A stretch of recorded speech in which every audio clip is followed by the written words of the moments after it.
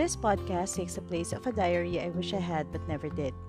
I wrote a post in our office intranet that I'm in the midst of a midlife crisis and that I'm rushing to get over this because I can't wait to make the second half of my life a million times better than the first.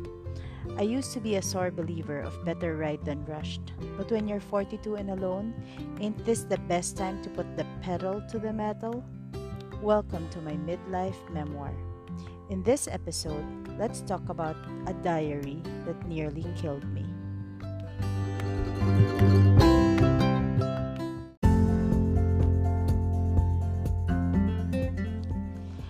Yep, I used to have a diary.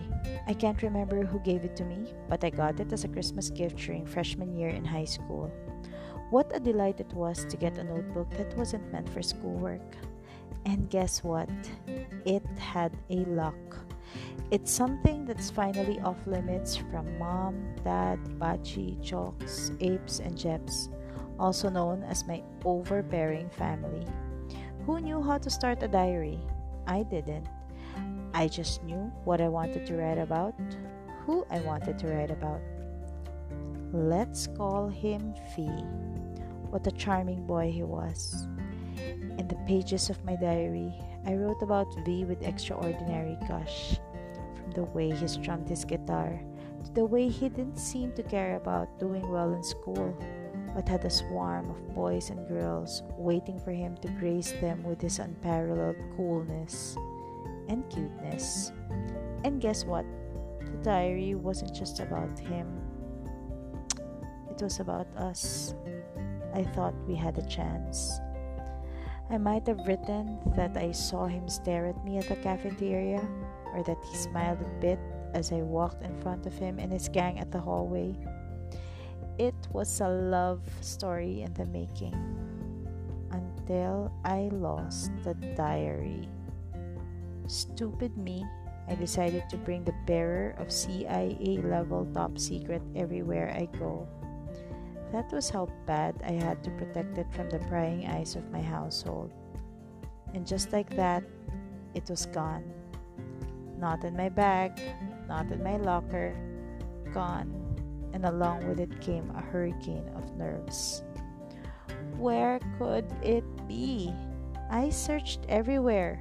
Twice. I couldn't ask anyone if they found it because it wasn't supposed to be anywhere outside my room. Oh well, I didn't have a room growing up. It was the overflow of my sweet valley messed up mind. Messed up I was, and just when I thought it can't get worse, there it was, in the hands of V and his gang.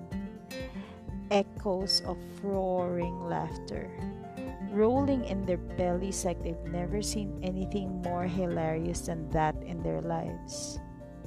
And V, in the middle of them all, wasn't even entertained as the rest of them. He looked disgusted. He seemed repulsed. Like the thought of him and me was so revolting, he can't even fake a laugh. There they were, screaming words which my expectant heart gently whispered to my precious diary. Each syllable felt like a punch. I stood still, but I was losing every bit of my constitution, and I felt pain from body parts I only read about in books. That day, the 13-year-old me thought I was gonna die. This is it, the end of a life that would have been glorious. Time of death, 4 p.m.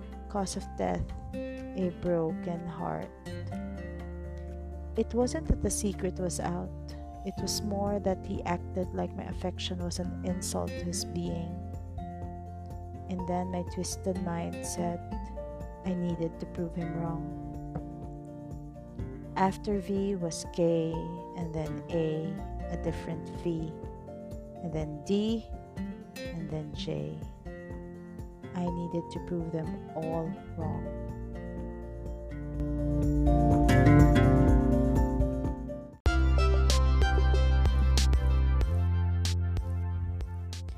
I told myself I'm doing this for me, but if you know someone who came back to life from dying of embarrassment, feel free to share this episode.